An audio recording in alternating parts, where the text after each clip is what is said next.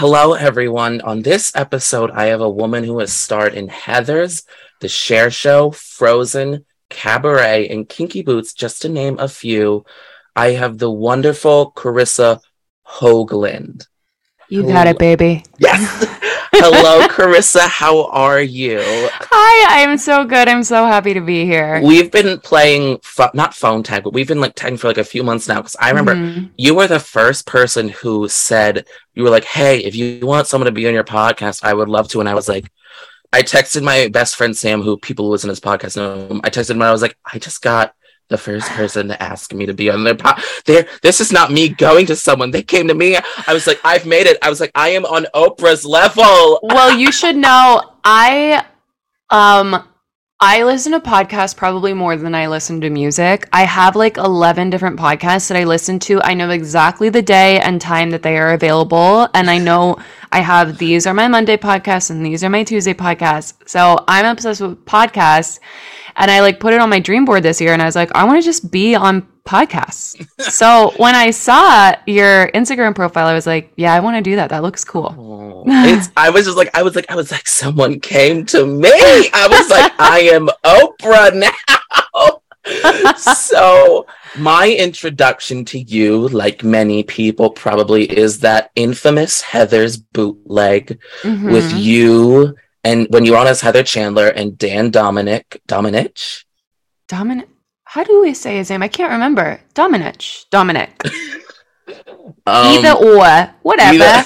And I remember I can't remember why I watched. I just remember I was going through stuff and I was like, oh, these are girls wearing primary colors. I was like, this should be interesting.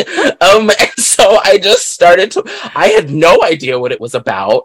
I had so I went in and I was like, oh, okay. And then people started dying and spoiler alert. And then people started dying. I feel like people know by now. Yeah. And it would be spoiler alert on the Titanic. It's like, if you don't know the plot of the Titanic, then you will be fine. Spoiler alert. I was obsessed with Candy Store, but also I was specifically obsessed with, and I apologize for all headphone viewers at this moment, I'm going to try and back up from my mic. There was the moment at the 7-Eleven where you go, Veronica! Oh, yeah. The big scream. Started crying from laughing so hard. So that was my introduction to you. And then I was following you ever since. Going in and out, you then did Kinky Boots, and then you were major. But anyway, we'll get into this. So first and foremost, we got to talk about Heathers. Were you a fan of the movie prior to it? Honestly, I want to be cool and say yes, but no, I had never really heard of it. Winona Ryder is one of probably 3 of the main actresses that made me really want to be an actress. So I wish I had known about it, but I really didn't. Honestly, they're probably lame answers. It would probably be Winona Ryder. I was obsessed with Helen Hunt in Mad About You as a kid. I thought she was such an incredible actress. And then third would probably be Kate Blanchett. Okay, good answer. Yeah, that's a pretty diverse trifecta, I feel. But so I didn't know the movie until I got contacted to audition for the LA workshop. But I obviously watched the movie when I got the audition, and I thought it was so strange and funny. And then when I was reading the sides, I was like, this is awesome. And to out myself, I also didn't know who Larry O'Keefe was, so I didn't really know the musical Legally Blonde. My mother took me to go see the tour, and I was like, okay, I'll go see Legally Blonde, the musical. Because I didn't grow up with cable, so I never saw the MTV show. And I remember we were front row of the balcony for the tour, and I didn't grow up with cable either. I was on my feet. I was having so much fun. Intermission hit, and she and I were like, this is one of the best musicals we've ever seen. It's, in my definition, it is the perfect example of a modern 21st century book musical. And it's for me, the opening of Legally Blonde is on par as a perfect opening with Into the Woods. it sets bold the statement, scene. but I will not disagree. That's a bold statement. It's a very different show, but it sets the scene. You know the tone. You know what's about to happen. You know a lot of the characters. You're in the world immediately. Yes. It's a genius opening. It's so good.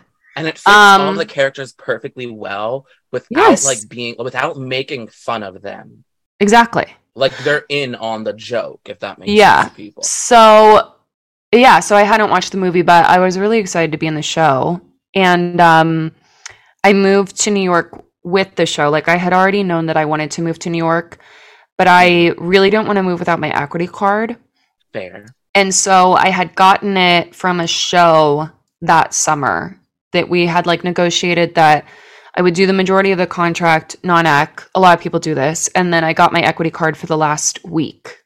So then I would be bumped up to equity pay. And a lot of theaters do that. That's how a lot of people get their equity card. But so then I moved with a show and I moved with my card, and it was a really good way to move because I just did not know what I was doing. Like it seemed that everybody else once I got here knew. I was very in the dark. I was very like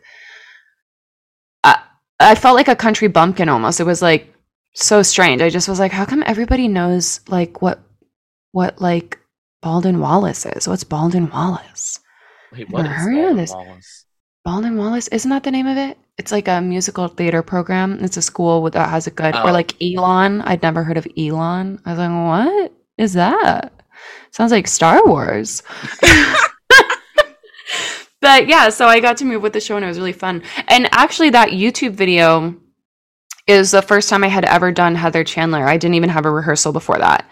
And now it's got so many views. Yeah, and it's not like hard to watch. Like because I've seen clips of it, obviously, and it's not like I'm watching it being like, I hate everything about me as a performer, but I am watching it being like, I am flying by the seat of my pants, and I'm yelling like the whole show. And some people in the comments really love it, and some people hate it. But I'm like, that is just because I was like, I don't know what I'm doing and I gotta make a choice and I have to be on my marks and I need to be giving energy because it was also the first preview.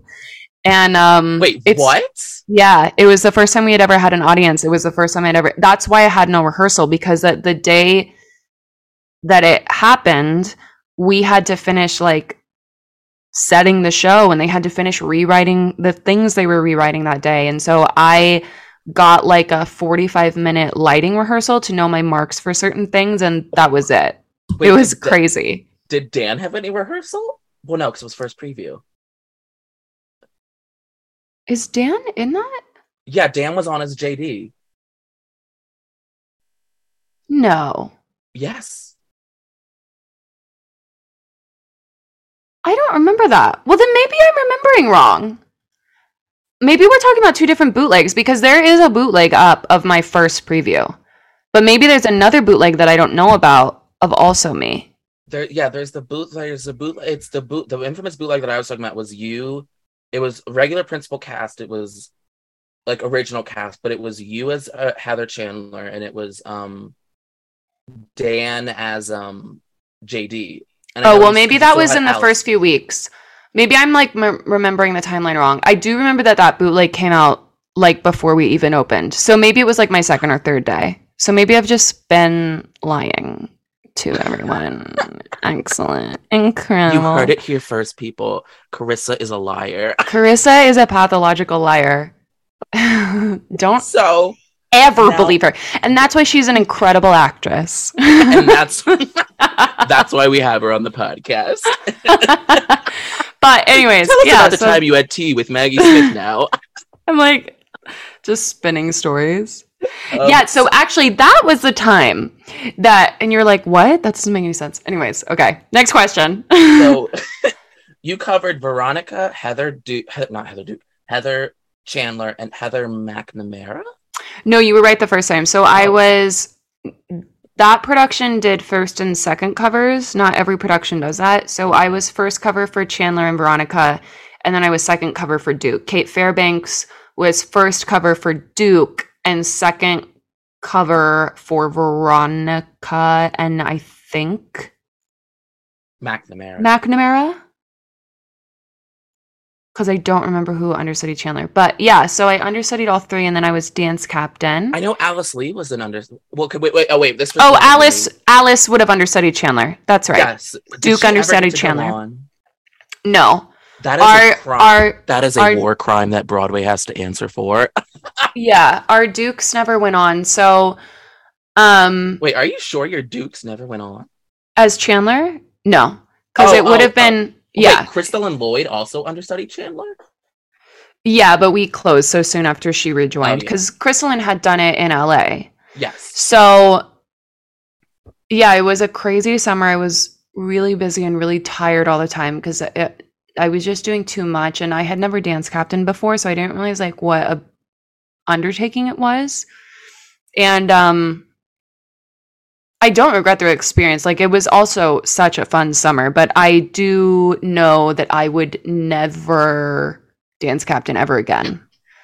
And I'm not as flexible as I was then, so I don't think anybody's going to ask me to, but it was really hard. It makes me really respect dance captains because that was not even a dance-heavy show. It was like a mover show and like be in this place. So I'll go watch something like American in Paris or Cats, and I'm like, how do you dance captain that? Literally anyone who is a dance captain or a swing in Cats or an understudy, I don't understand I hold massive respect for them because that is not an easy job. I don't get it. Swinging, I can wrap my mind around a little bit more, but dance captaining a show on that scale, you just have to be, you're built different. Yes. My friend Cami Gonzalez, dance captains, she like goes around and helps set Moulin Rouge. And even that, I'm like, she gets to do that because she's like so organized and so good at talking to people and running a room. And it's just a different extra skill you have to have as a performer to be good at that. But so was it hard covering the two? This is my last Heather's question. Was it better hard? Be. I'm just kidding. Was it hard covering the two, Duke and Chandler, when they're both, a lot of them, they're in the same scenes together and they sing different harmonies? Was that like hard to wrap your brain around? It could have been. I never went on as Duke. So Kate was the only one that ever went on as Duke. And I'll tell you what was hard about that summer is like, so Molly Hager was our female swing. Molly Hager is incredible. One of the coolest people I've ever worked with. And because I was first cover for so many things, and because we were a really young cast, most of us had never done an 8-show week before. Or like not an 8-show week for so many weeks, because I had done an 8-show week for like a month-long run, right? That's all I had done before that. So people were out a lot, which just happens sometimes. That I hope no one takes that as me saying a judgment on anyone, because I have definitely had strings of outs. So this is not a judgment, but we did have a lot of outs. And so Molly Hager went on as my ensemble track more than I did, because I was on for other roles or out to dance captain the show so much more than I actually got to be on stage as my ensemble. So that was what was hard. And I will say, like, the first, because I went on as Chandler and Veronica in like maybe the first 2 or 3 weeks. And the hard thing was that I had gone on for Heather Chandler for either 5 or 6 performances, I don't remember. And then maybe a week or so later, I went on for Veronica. And that was hard because Veronica has all those scenes with Heather Chandler in the second act. And Veronica also doesn't leave the stage. So you like can't like check your script or whatever. Mm-hmm. And so that was a good challenge for me. And, but yeah, I do think that's a good like insight, is that sometimes when you're understudying 2 roles that share scenes, you can get like, what? Who says this? Especially in Heather's, when you're like all kind of bitches. Like, you're like, well, that's no indicator because we're all saying the rude things. So, but it was really fun. It was a good like boot camp into professional life for me in a way that I had like not been thrown into before. And I freaking loved the cast, and I loved being in the show. So my next set of questions is, this was a great segue for me, let's move on to Frozen. Let's do it. Your Broadway debut. Yeah. What was the audition process like? Okay, so I had auditioned to play Elsa in the national tour. And it is not a great story because I had my initial audition and then I had a callback. But before the callback, they wanted to do a work session, right? And that happens sometimes. And in the email that I got, I read it as Stephen Aremus would be the only person in the work session. So I had worked with him before, so I was like, this is going to be casual. I'm going to treat this with like warm, like I'm going to show up and be prepared and be professional, but I'm like going to treat this as like a work session with my friend. That was like my approach. And I had a survival job at a bar at the time, and they kept me till like 4 a.m. So had it been a callback, I would have called my agents and been like, I can't do this today. Like, there has to be another day this week that they can fit me in. But I thought it was with Steven, so I thought I could show up and be like, let's work through this with my friend who already knows who I am as a performer, right?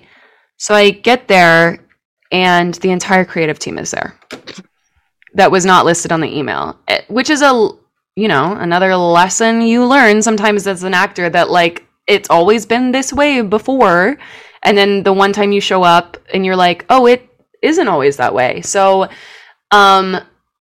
it didn't go great. And I wasn't happy with it. And I left and like called my mom on the street crying. And then I called my agent, and my agent was upset. That was you I saw when I was walking down. Yeah. And I called my agent. My agent like stated the obvious and was like, you should have called me. And I was like, yeah, but what I gathered from the email, I felt like I was making the right choice because I thought I wasn't going to have to sing in front of everybody until Wednesday. So it was just like a big heartbreak and a big frustration. But then I just was like, I'm booking that show. And I don't know when, but I'm going to.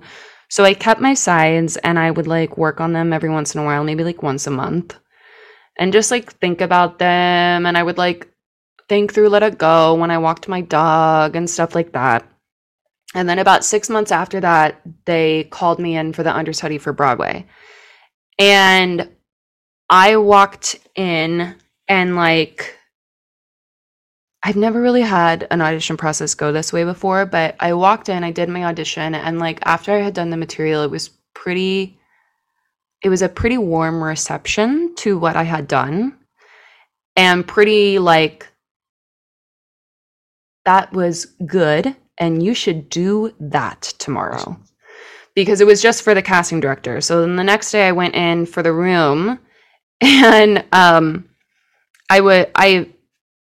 I had like coached on Let It Go, and I wore a long maxi dress, and I like charged up the audition room and turned around and like whipped my dress around like her, because I was like, I'm gonna book this show. And I got through that, and it was great. And then I had to sing Dangerous to Dream, and my allergies got the best of me, and I started like, my eyes started watering, so I was like, I'm gonna use this. And so I was like quietly weeping through Dangerous to Dream. And then the next day I had to come back for a dance audition. And ensemble. Yeah, so I had 3 days in a row. So it was audition, next day callback, next day dance. And then I was supposed to find out by that evening if I booked it, and I did not.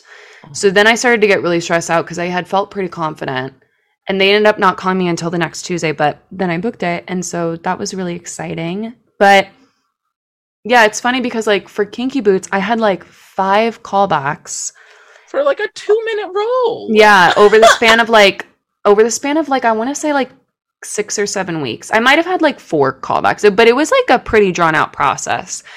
And then for my Broadway debut, it was like 3 days. And then like, yeah. Yeah, for sure. Go do that. So it's so funny how different it is. So was it hard playing Elsa? I mean, obviously vocally, but I mean specifically so when it came to the ice powers, because, obviously, with blocking, performers have their marks that they have to hit, but sometimes they don't always have to go about it the same way. Like, for example, like they can maybe like, instead of going like in a straight path, they can maybe like walk a little upstage or walk a little downstage. Yeah. But with Frozen, I mean, specifically Let It Go, like it's very because if you do you can't just change movements because it's all planned out was that hard to get used to, or was that like?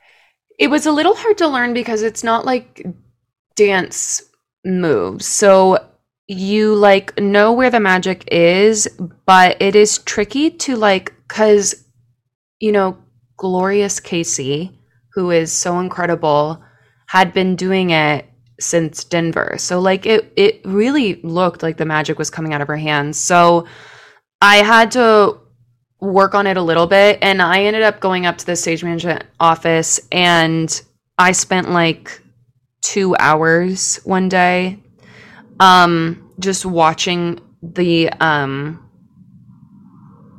can't remember what it's called, but it's like the stage manager video that they have. It's like the house cam. Yeah. Like the house cam footage that they have. So I was watching it forward and then also overhead. And I just watched it over and over and over again to see exactly the path that the magic was taking. And then it became easier because when you're an understudy, especially when you are a replacement in a cast, I wasn't original cast, you only have so much time to learn it, and then that's it. And then you have your put in, and then that's it, which is fine. But for something like that, like I did want it to actually look like it was coming out of my hands. And so I did have to spend that extra time to like really track and then go down onto this stage and look at all the charts I had written and been like, okay, so it goes over that square on the stage and that speaker and up into the proscenium. Okay, great. So that the next time I went on, it could like really feel organic, even though it had been worked on. So, because now I recently, like, what I like to do is I like to normally go down like a YouTube little dive before I interview guests just to get refamiliared. Yours was my favorite Let It Go because I felt that it showed the best transition acting wise. What do you mean? So now, people, this is shady. You should probably skip for a few minutes if you don't want to hear it. For me, I feel like a lot of the Elsas really I think they were just trying to make sure to get to that end note, to get to that. And like, they were like, it was very much just singing the song. Whereas with you, I actually with you, I actually felt like I was watching her discover who she was, discovering her powers, and deciding like, oh, fuck all of you, I'm cool as fuck. And now I have this cool powers. Whereas the other ones, I just felt like I wasn't getting that. I was just getting, I'm singing a really cool song that was a #1 chart topping hit. Does that make sense? It does. And I will take that compliment because that is really important to me. I will say though, I've worked with or know all the women that have played Elsa, and I don't know if it would translate in the theater. Like when you watch Casey Levy perform it, she is electrifying. And Casey, I really do think is one of the best actresses in New York because she has so much nuance. Alyssa is so powerful in the role. Caroline Bowman, I got to see do their like final rehearsal in the studio before they like went off to actual tour, and Caroline acts her face off in that role. She was wearing her heart on her sleeve in like a really magnificent way. So I think sometimes with bootlegs, what is happening in the theater might not translate. Do you know what I mean? Yes, and that's fair. And I do think that there are artists like that. I mean, there are times where like very clearly like it comes through in the bootleg, but there are other times. So that wasn't really shady. But like, I just, for me, just watch, because I watched the Germany ones. I watched Samantha Barks. I had seen Carolyn's. I had seen like a few others, but for me, that was the best one that I thought, because I really hate when people riff now. I'm just getting so tired of it. And you had like maybe like one or two riffs, but the rest you just, from my knowledge, you sang the notes on the page. Yeah. And that was me. I don't love riffing in musicals. I'm kind of wanting like, Broadway to go back to old school Broadway. I want to go back to like it being exciting and thrilling and like. Because my other thing is that I always feel like, especially today's actors, I feel like they'll be like acting, stop acting, do a riff, continue acting. Yeah, like, I don't know. I don't disagree with that. We can't all be Lilias White where it just flow. Like all of her riffs, I'm like, but they just she's staying in character with her. Well, I think you've hit on 2 points, and one is that to go back a little bit, like, and I will always be, and I'm not schooling you, so I'm just adding. I will always be a person that really doesn't believe there's any such thing as best in art, because like I could say Celine Dion is the greatest singer of all time, and that would not be a crazy thing to say, but it is crazy to just completely put her above Whitney Houston and Barbra Streisand and Cynthia Erivo and Shoshana Bean. So like there is in my brain no best, and I really want to emphasize that because I have gotten to star and also understudy a lot in my career, and I have star. Cher Show. But I have gotten to understudy some incredible women, Casey and Patty specifically. Like as I go on and pursue principal roles in my career now, I will do it differently because of working with Casey and Patty, and the watching them. I knew what leadership should be. I didn't really understand it until I watched Casey and Patty lead a company. They are incredibly powerful women, full of graciousness and all class, both of them. And I really believe that like when I get to be a principal on Broadway next, I will do it so much differently post Frozen than I would have done it pre-Frozen.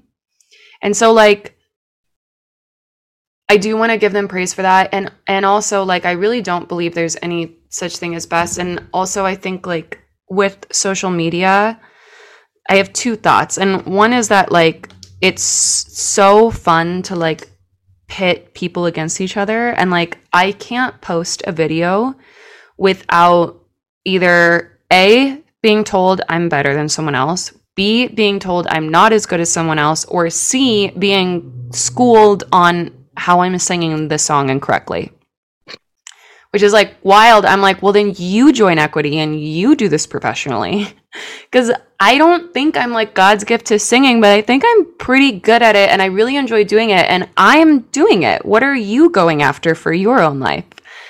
Not you specifically, you know, I mean like the general interview over crappy Instagram commenters. But B, the other thing is that like, and this is more of like a personal like me whining, is that like just because I had said like maybe it wasn't translating over video, is that like there's so many videos I've had to see of myself in this digital age that we wouldn't have had to watch 20 years ago. But it's wild how you can like feel so great in the moment and feel the energy in the room and feel like the connection with the audience, and then you can get the video footage and be like, that's what I sound like? I'm terrible. And like my husband or my friend or whoever will be like, no, it sounded so good in the room. And I'm like, that sounds bad. And they'll be like, no, it's so powerful, amazing. So like, I really do believe that it doesn't always translate over an iPhone. And yeah, that's all I had to say. Because I will also say, like, being in Frozen was the most incredible female experience I've ever had. Just being led by people like Casey and Patty, who, I mean, like, my first Elsa performance was scheduled because Casey had contractual dates because she was going on a concert tour.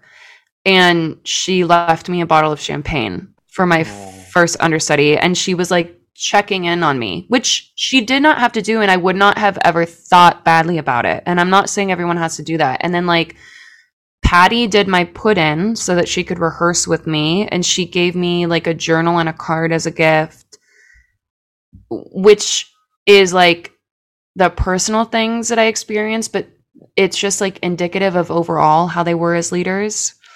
And then also like the dressing room that I was in, the female ensemble dressing room, it was like 11 alpha females that were not at all threatened by the other powerful women in the room. And so it was just like a really incredible experience with like very talented artists who had a lot of belief in self and a lot of graciousness to the people around them. It was a very cool experience. So now my question is, I'm not sure if you can answer one. How did that dress transformation work? I could answer you in private, but I'm not allowed to tell over a podcast. Now also, because obviously it was a Disney show, did you get to meet any cool celebrities? Oh, we met Hillary Clinton and I cried. I know, while I'm talking about gracious women, let's talk about Hillary freaking Clinton, because she came up to the stage to take a photo with us, and that was really cool. And like, obviously she's going to say something to Casey and Patty, you know, and like maybe a few of the other leads like Ryan Redmond and stuff. But she takes a cast photo with all of us, and then, or a company photo with everybody. And then, you know, she does one with Casey and Patty, and she tells him how great they are and stuff. And then I happened to be close to her, and she turned around with like the gentlest, warmest smile and reached out her hand and said, "Thank you so much for having me." And like reached out her hand to shake my hand. And I got to say like a few words to her, and she, you know, "Thank you so much. That means so much." And then turned to the next person, and then the next person, and spent like 15 minutes on the stage giving everybody a little moment. And I like walked off stage and was weeping because I was like, oh my you God, and crying. It's a recurring theme in this episode. I cry a lot. But so that was really cool to meet her. And I didn't expect her to be, I love her, but I didn't expect her to be so warm. It was very like loving grandma vibes. It was very cool. But yeah, I think she's the only, I can't remember if I met any other cool people. I met RuPaul when I did Heathers. RuPaul came, so that was really cool. Wait, RuPaul came to that? Wait, of course he did. Of course. Yeah, of course. Yeah. What other show? Of course he came to Heathers. But he was really cool. And he is like, he looks like an alien in real life because he's so perfect. You're like, you're perfect. I would imagine what it would be like seeing like a supermodel like Gigi Hadid or something. You're like, you're not a human. You're an alien. And he's also so tall. It was just like, I wasn't even nervous because I was like, I don't even feel like I'm meeting you because you don't feel like a human. You just feel like a celestial being that came down to bless us.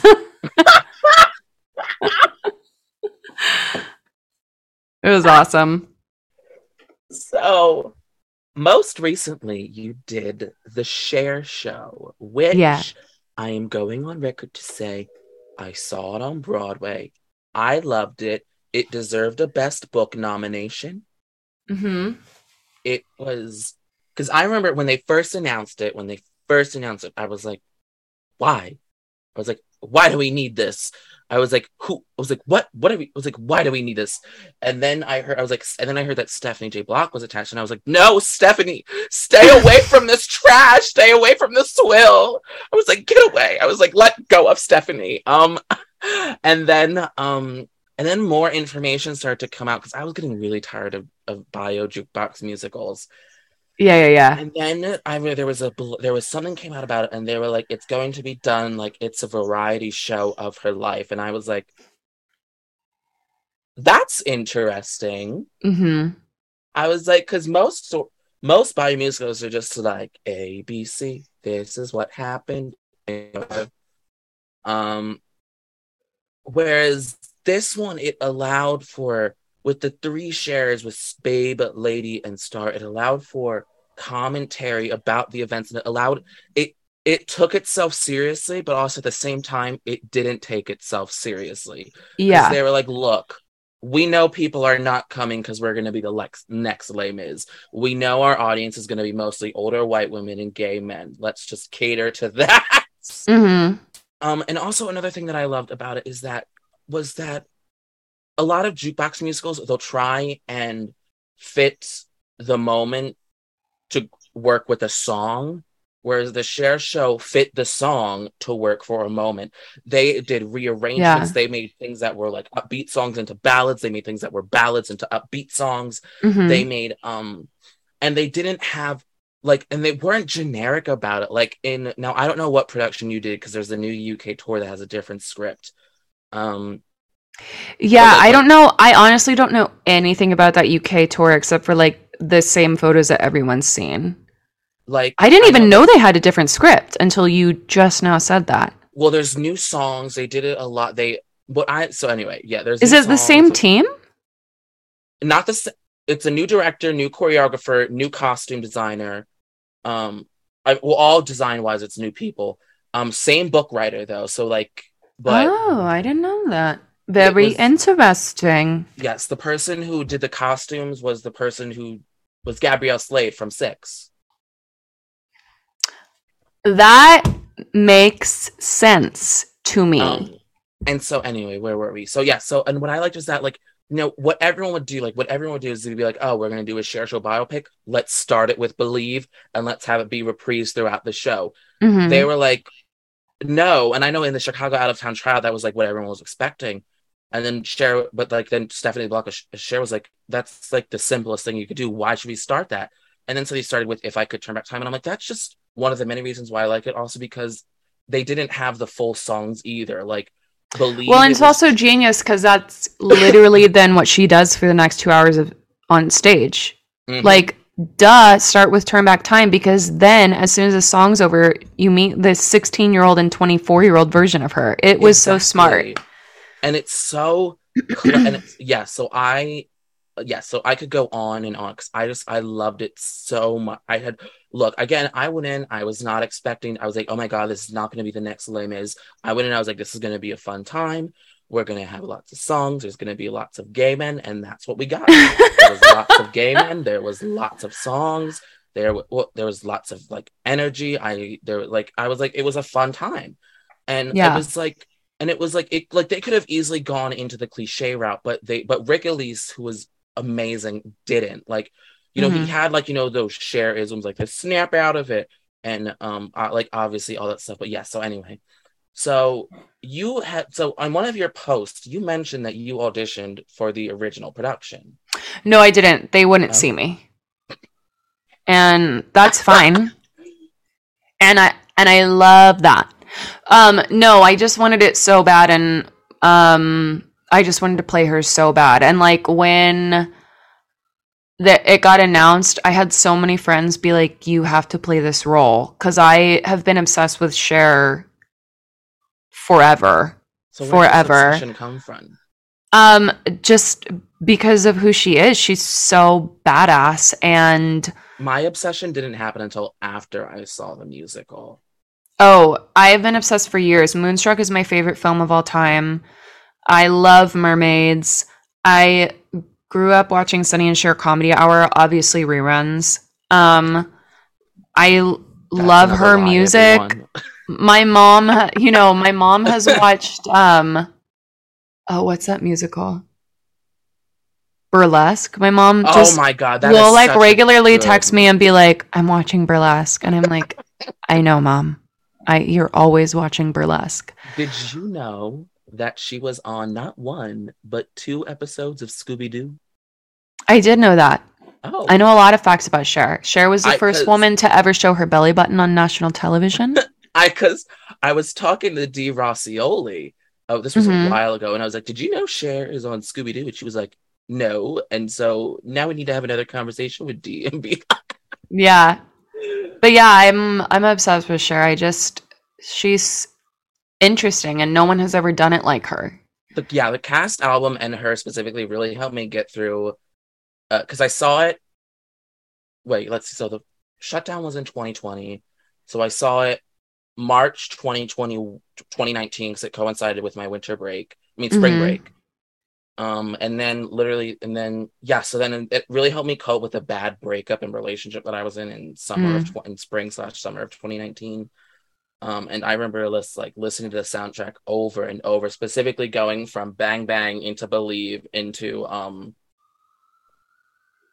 Song for the Lonely. Yeah. That's a good trifecta.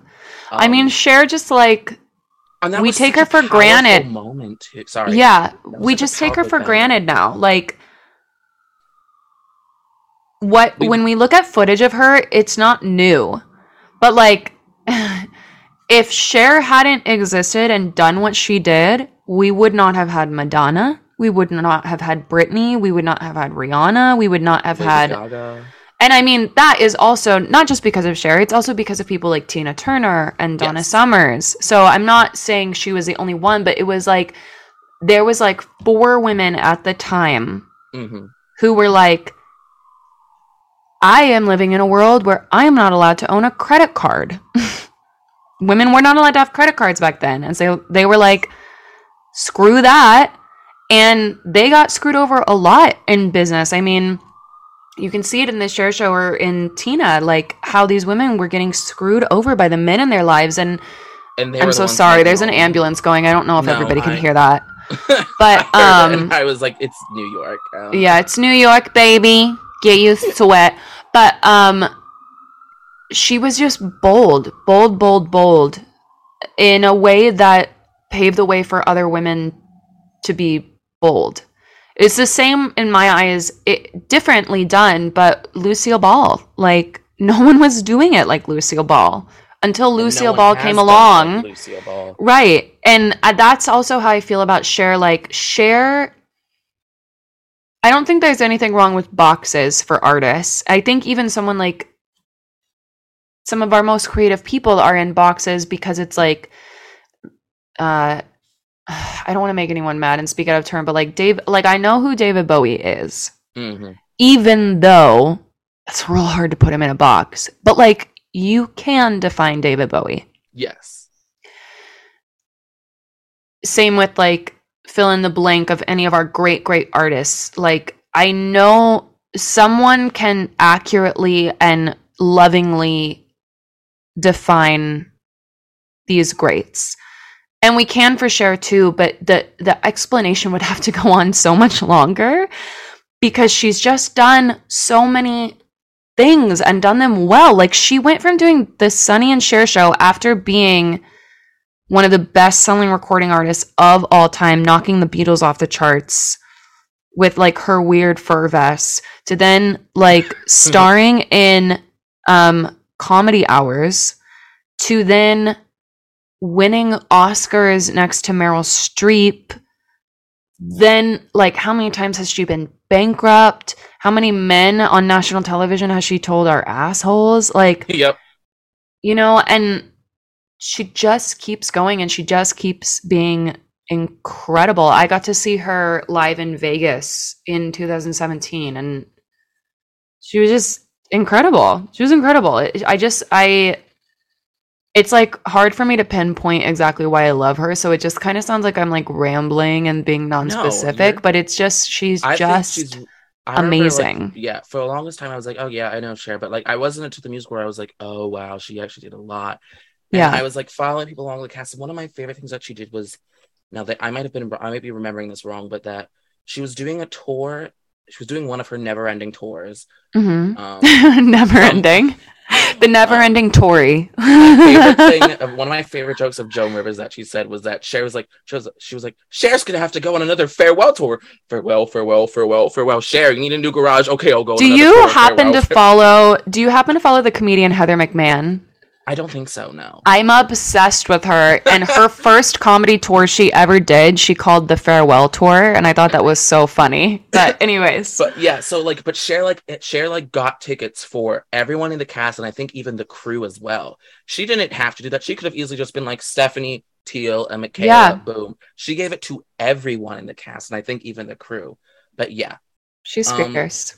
So now, how did you find your Cher voice? With Stephanie J. Block, we all know that it was from Crest 3D White Whitening Strips. She got a sponsor from them. So just to clear up, if people are like, what are you talking about? She did the Cher Show. So I was in the regional premiere of the Cher Show. And at Algonquin Playhouse. And then just because I know so many people thought we were doing a national tour, and I was like, no, because then after Algonquin, we did it at another theater, and that theater took most of the cast. Some of the cast couldn't do it or chose not to do it. But so I played Cher for like in total like 11 weeks this summer. So I got the audition in February, and I had like a week to do it, but I was about to leave for a vacation, and I was like, I'm not filming Cher on a vacation. Like, I will never do a good enough job. So I clipped in all my extensions because I had just chopped my hair off. So I was like, we gotta do it. And I filmed it the next day. So that night I watched YouTube videos for like 2 hours, and I would just like pause it and repeat what she had just said. Play. Pause it, repeat what she had just said for like 2 hours. And I've been obsessed with Cher, so I already like, it's not like if I had to play, I don't know, like Karen Carpenter, who I like know about her, but I don't actually know about her, you know what I mean? So I knew about her, so I just kind of was like, well, I'm gonna do my best. But I also was like, I think more important than my impression of her, which I was always trying to stay away from doing an impression, was I was just like, I just have to act this. This is a real woman that I freaking love. And she went through this stuff. So I'm going to actually act it. And I was like, giving it my all. And then I didn't hear from them. And then about a month later, I had a call back over Zoom. So I bought a Cher wig on Amazon, and I like I sent my mom a photo, and my mom is so smart. She was like, you should push it back on your head because it's over Zoom and they won't know. And then I used black mascara to paint my own hair so that it looked like a natural hairline. I'm not genius. Because she was like, they won't know. It's not in person. It's over Zoom. I was like, thank you, Mom. And yeah, that's how I got the part. And then like my prep for it was the same. Was as far as the voice, because the voice was what I was most stressed about, because I didn't want to come off as a caricature, because it's impossible to sound exactly like her. It's like impossible to sound exactly like Miley Cyrus or Janis Joplin unless you happen to already sound almost exactly like them just naturally, you know? So I was doing a lot of the same, like just hours and hours of YouTube and repeating everything she said. And then just like watching things I had never seen of her before, just doing really deep dives into the Sunny and Cher Comedy Hour. I watched like Come Back to the Five and Dime, Jimmy Dean, and all that kind of stuff. And then it was just like a process of like keeping it in my bones. Because when we first started rehearsal, like the first week, I kept being like, I lost her. I can't find her. She needs to, and I would like literally be standing there being like, it was almost like a seance. I'd be like, come back. I just had her and now she's gone. And then after a while, Like, I could not. If you asked me to do my Cher voice now, I would be like, no, because I haven't done her in like a month and a half. So I'd be like, she's not here. So Cher has left the building. So pull up your big girl G-string. Yeah. But yeah, so it was just like a lot of, thank God we have YouTube now. Thank God. But yeah, I think the bigger thing with someone like Cher, I would imagine like any of the women who have played Tina would say this, because Tina is another just like larger than life, like pushing the boundaries, incredible woman, where like the most important thing and like the probably I will hopefully humbly say the best part of my performance is like, once I kind of got the voice, it was more about like honoring this woman I love so much and who means so much to me, and taking the script really seriously and taking the scene work really seriously, because I don't know exactly how those conversations went and I don't know exactly how she would have said the things, but like I know enough about her to like do my best to honor her. And so I think that was the most important thing to me, is like walk like her, move like her mannerisms, her voice. But beyond that, like this is a real person and I'm telling a real story. And my goal is to make the audience care a lot about what happened to this woman, you know? Like, yeah, because I think that was you actually answered one of my other questions. I was like, how do you portray a real person without being a character, especially someone so well documented? I mean, over I think it was what they said, I think it's a 70-year career in various movies. Isn't that insane? That's various insane. Movies, TVs, shows, albums. Whereas, you know, it's like someone like Mary, like, I don't know why, Mary Todd Lincoln, we don't know what she sounded like. Right. No, there's no video of her. Yeah. So it's really more of an open book, whereas you gotta perfect that. You gotta make sure you're looking like her, you're walking like her. You can't like be like, kid just like walk on stage. Like, yeah. And so, and that's another reason why I love the musical, is because I wasn't watching caricatures. I wasn't watching, you know, Stephanie J. Block as Cher. I was watching Stephanie J. Block embodying the spirit of Cher. Yeah. So there was a lot of stuff like I like really pulled up it was very interesting to find the way she stood as best I could in my body, because the other thing is like I played Cher during the Sunny and Cher comedy hour when she was like extremely thin, and I was like, I'm never going to be that thin, and I would never, you wouldn't pay me enough money to make myself that thin, because I used to have an eating disorder, so I was like, that's not important to me. But she stood a specific way back then. So like, and the funny thing is that like Madeline played Lady, and then Sarah and Elena in different productions played Star, and like Cher stood different at 16 than she did in my years, and she did in like her 40s, 50s, right? So it was a lot of like jetting my hips forward, pulling my spine up as tall as I could, but also caving in my shoulders. So like I just try to do that now, and I'm like, it's painful. It's painful, but it was like a specific way that she stood. She like pushed her hips out, but she was standing up really straight, but her shoulders were always caved in. Like, I feel like I'm about to do like the robot. Yeah. So my back hurt all the time. But the other thing is that my track, the Lady track, I think has some of the best jokes. I love the jokes, but a lot of fight scenes that have to start somewhere and go somewhere. Otherwise, we're just watching two people yell at each other. And like, it's so easy to just power through them until the next song, or like focus on the jokes. But Dino Nicandros played Sonny in both the productions, and he is an incredible actor. And I would like to work with him many more times. But like, one of my favorite things about playing Cher was doing those scenes with him, and like really being like, this is a real marriage between two people that thought they had finally found the person that understood them. And now the marriage is unraveling. And you can say why. There's a lot of like different reasons why, but it's unraveling, and like how painful and confusing and frustrating that would be. And so to your point of like, how do you play a real person is, and I basically already said this, so I'm just repeating myself, but like, I think the best way, once you get past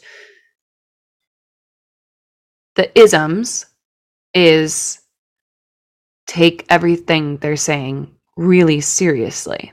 You know? And I get the feeling from Cher, and I feel like I identify with this, is that like she didn't really know that she was an alien until people were telling her she was an alien. Like she was like aliens. Well, I just think there's certain people that are just like different, and like it was not normal to be like that at that time. And from what I've read and from the way this script was written, and Cher was very much had input in the script, it just feels like she was doing her own thing, and then the people around her had a bunch of commentary on it, you know? But I don't know where I'm going with that, but in the next episode, we are going to do conspiracy theories with Charissa and discover who is an alien. Yeah. But yeah, I could go on and on about Cher, but. So you got to wear Bob Mackie. Yeah. Actual Bob Mackie, because you had the Broadway costumes. Mm-hmm. Was that thrilling or was that terrifying? It was awesome. I was really nervous about fitting into them, but the costume team at Agunquit was incredible and made everything fit just like a dream. And I want to say it was like one of the best parts of playing Cher was getting to wear Bob Mackie. Like, oh my God. When I booked it, I cried because we had been through a pandemic and I hadn't performed storytelling on a stage since Frozen shut down. But part of why I was crying is because I was like, oh my God, Bob Mackie is like one of my idols. And I couldn't believe that I got to wear his designs. It was really cool. And there, you know, any Broadway costume is so immaculately designed, but just there is a specific way that Bob designs, like you know? Bob Mackie. There was never be another Bob Mackie. No, and so that was really cool. It was amazing. And I don't remember how they did it on Broadway, but when we did the Bob Mackie parade, which is like a whole number in the first act where there's just like costume after costume after costume. Which to me like worked, because I was like, yeah, cool, we're passing time. I was like, to me it worked. I was like, it's so fun. And people want it. People want it. But they made it work for the story. It wasn't just new costumes for the sake of new costumes. It's like we're progressing in time. Yeah, but at the end of ours, we pretty much just like started letting them clap and like give Bob Mackie standing ovations. So David Ingle would like just stand there and relish in it, even though he was like, I did nothing. Like, but we realized that like the audience wanted the moment, even though he's not really Bob, to like give their love to Bob for like 20, 30 seconds until we went on with the show. And it just speaks to like how freaking cool it is to just like be in the vicinity of a Bob Mackie creation. It was really cool. I remember I saw it with my mom and for spring, because it was a yearly tradition where we would go to New York and we would during spring break or some other time we would see a show, either me or my mom or my dad. And so I took my mom that year and we saw the Cher Show. And I remember during that parade, she was like, oh, I remember that costume. Oh, I remember that one. I remember that one. I was like, will you shut up? I was like, Mom! That's so funny. So obviously they are stunning costumes, but were they uncomfortable at all? Like, I know Stephanie was like talking about how like she was like, there was this one costume where she was like, Bob, I need a bra built into this. She was like, my favorite thing was her. She was like, I have fed people from these things. I need the support. And Bob was like, no, you don't. No, you don't. It's not gonna. So that's were they so like funny. Uncomfortable? Was it like because you obviously, you wore a lot of was that like a weird thing to like to have to get used to? Did you have to like you definitely like are aware how much skin is showing. So I wore three different outfits. Yeah, 3 different outfits where they're like full low rise. And I mean like low rise, like an inch above my lady area. And I was really self-conscious when I first put them on, but then you get used to it. And again, it's just like everyone else is naked. Yeah, everyone else is naked, but there's also like an illusion you can give by the way that you stand. And I just like practiced in the mirror, and you can give an illusion by your posture. Like that's what supermodels do. So I got used to it, and I just was like, every time I had on those hip huggers, I was like, gotta stand this way, and then I'll feel great. And then as soon as I get off stage, I don't have to stand like that anymore. Incredible. Done. So my final question of the evening, because is there a lady you would love to have lunch with? Is there a lady I would love to have lunch with? Can be theater related, cannot be theater related, can be dead, can be alive. They just have to be real, not a fictional character. Can I give 3? Sure. Chelsea Handler. I think she's so smart and interesting, and she's grown a lot as a person in front of our eyes. Like, I just think she's really cool. Second would be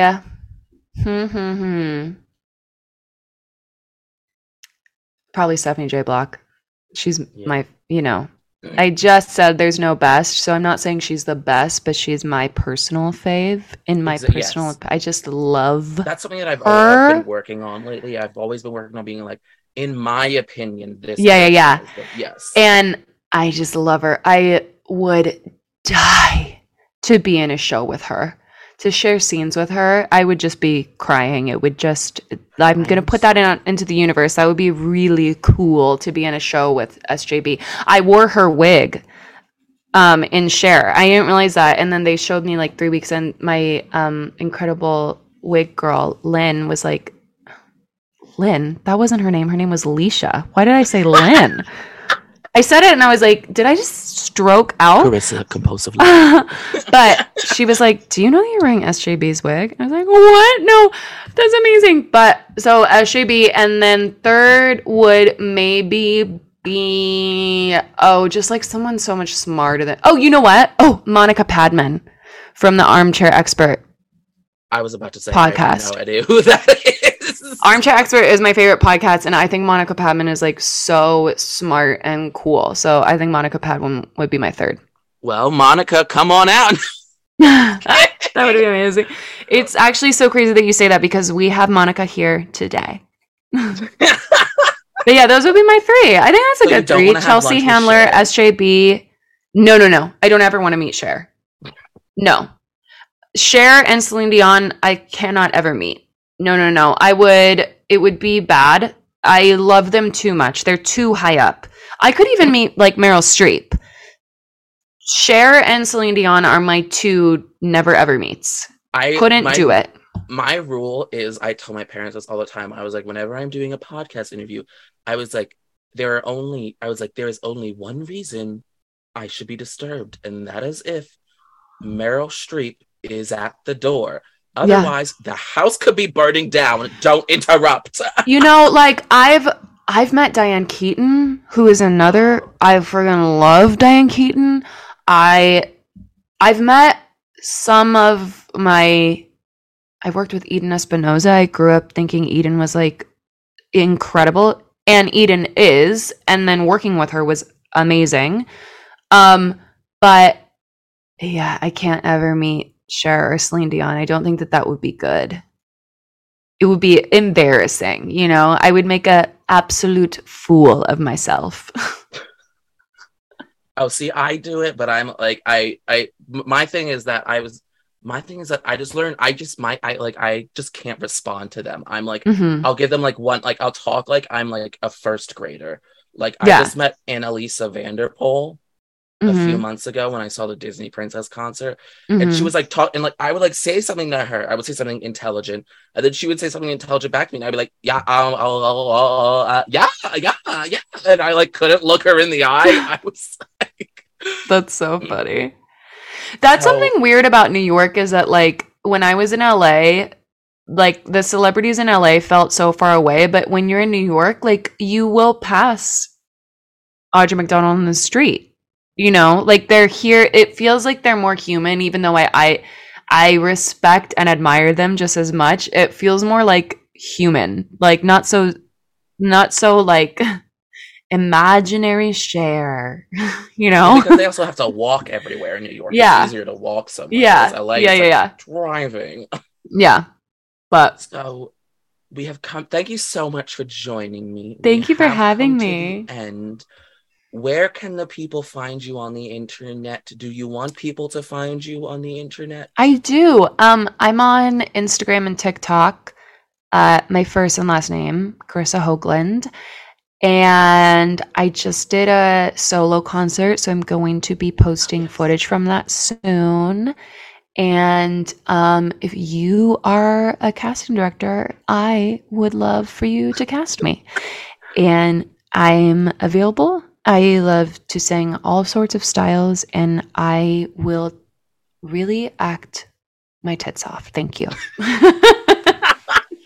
You could do Stephanie J. Block, Sunset Boulevard at the Kennedy Center. I would love it. Put me in, coach. I'm so excited for that. I know when the tickets for single, like, people are being released. Do we love Sunset Boulevard though? I do. You do? Every time I see it, there's like a third of the show that I love, and then the other 2/3, I'm like, get on with it. I think that's fair, but I mean, for me, I think it's just, I was first introduced to it because I watched the bootleg with Betty in London, and I was like, oh, this is interesting, but I didn't really come to love it until I watched the original movie with Gloria Swanson. And then I watched the musical again. Yeah. I watched the London one, and then I watched the revival with Glenn Close, and I was like... The Glenn Close revival was pretty good, I thought. I was like, oh my God. Like, I have this whole production that I went, oh my God, I could talk your ear off. Yeah. I think it's I just disparaged it, but I will say that As If We Never Said Goodbye is one of my favorite musical theater songs of all time. It's Andrew Lloyd Webber's best score. And I think that might be my favorite Andrew Lloyd Webber song.